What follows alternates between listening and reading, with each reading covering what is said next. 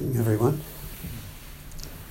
Another Tonglen saying, those of you who were here last week, we looked at one. Another one which is a really interesting one that sort of turns our mind upside down is turn all blames into one. And what is it's challenging is this, all of them challenge our kind of reactivity to life. And one of the very strong reactions that human beings get caught up in is kind of a knee-jerk kind of blaming of other people or situations, when things don't go the way we would like them to go. And so it's challenging that automatic kind of reaction. These talks are often illustrated by some of my own struggles with life at times too. Today I bought a workbench that you assemble yourself from Bunnings. I took it home and opened up, and then after a little bit of struggle, got it all together. And then the last bits were to go in, and they'd been manufactured incorrectly, and it wouldn't go together. I thought maybe it's something wrong with my engineering mind. I haven't got a great engineering mind, but no, it was definitely wrong. And so I was vexed, And so you watch the mind kind of working. You can kind of, the mind's working, but with Zen practice you see it working at the same time. Someone's to blame for this. Bunnings is to blame. And then if you practice with it, it's like, now this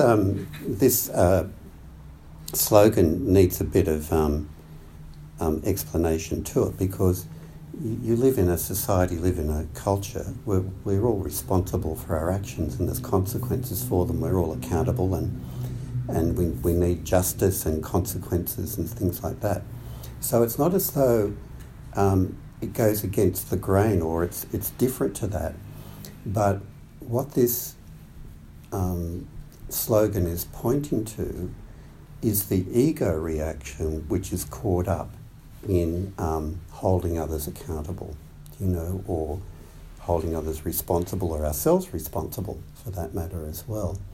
And you can be sure where there's blame, rather than just responding to what needs to be done, is this anger, And it's this sort of self-righteous anger, It's like, how dare they do that to me?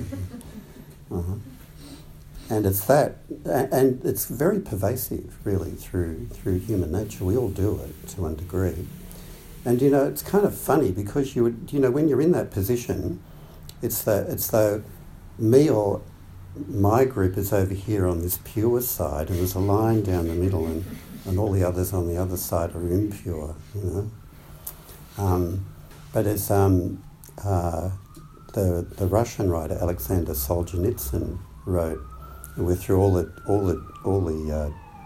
distressing experiences he went through in Russia after the war as a prisoner, and I'm paraphrasing it, but he said something along the lines of, the battle line of good and evil runs through the heart of all human beings, and who would want to destroy their own heart?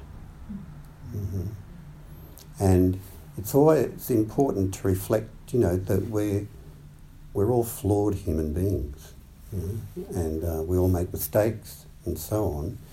And it's as though when we get into the blaming mode, it's as though we forget that.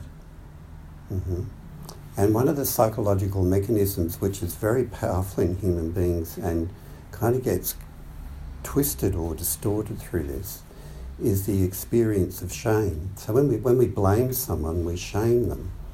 And if I can be blaming and shaming people out there, then I won't get blamed or shamed, right? That's the mechanism behind it all the time. Because sometimes the attack on ourselves, if we make a mistake, is so intense, and the shame we feel about it is so intense that we just don't want to go there. So it's kind of like a defence mechanism to put the blame out there all the time. But when you look at the wording of this slogan, drive all blames into one, some people interpret as, you blame yourself rather than blaming others. But that's not quite it either, because it's not actually healthy to be blaming and shaming yourself as well as blaming and shaming others all the time. It just comes from the same place. But one way of understanding it is turn all blames into the blamer. Right? Turn all blames into the one, that egocentric part of ourselves that wants to blame. Mm-hmm. And when you do that, if you try working with this when something like this comes up in your everyday life, it kind of neutralises it. You know, it kind of short circuits the anger. Mm-hmm. It's got nowhere to go. And it's a very good practice. I really strongly urge you all to really be aware of this kind of reactivity that we all do have in our everyday life, where it's just so instant. You know, something goes wrong and someone's to blame for it.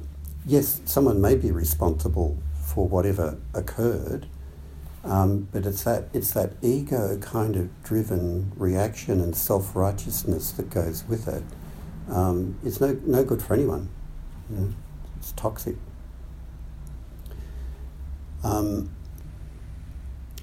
The other slogan that goes with it is to be grateful for everything that happens.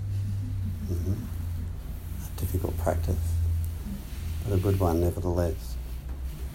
So please take that into your everyday life, and take it in the spirit, not that you've got to blame yourself as in attack yourself, but just noting the blaming spirit, you know, the angry self-righteousness that immediately arises, and drive all blames into the one who wants to blame. Won't that be fun?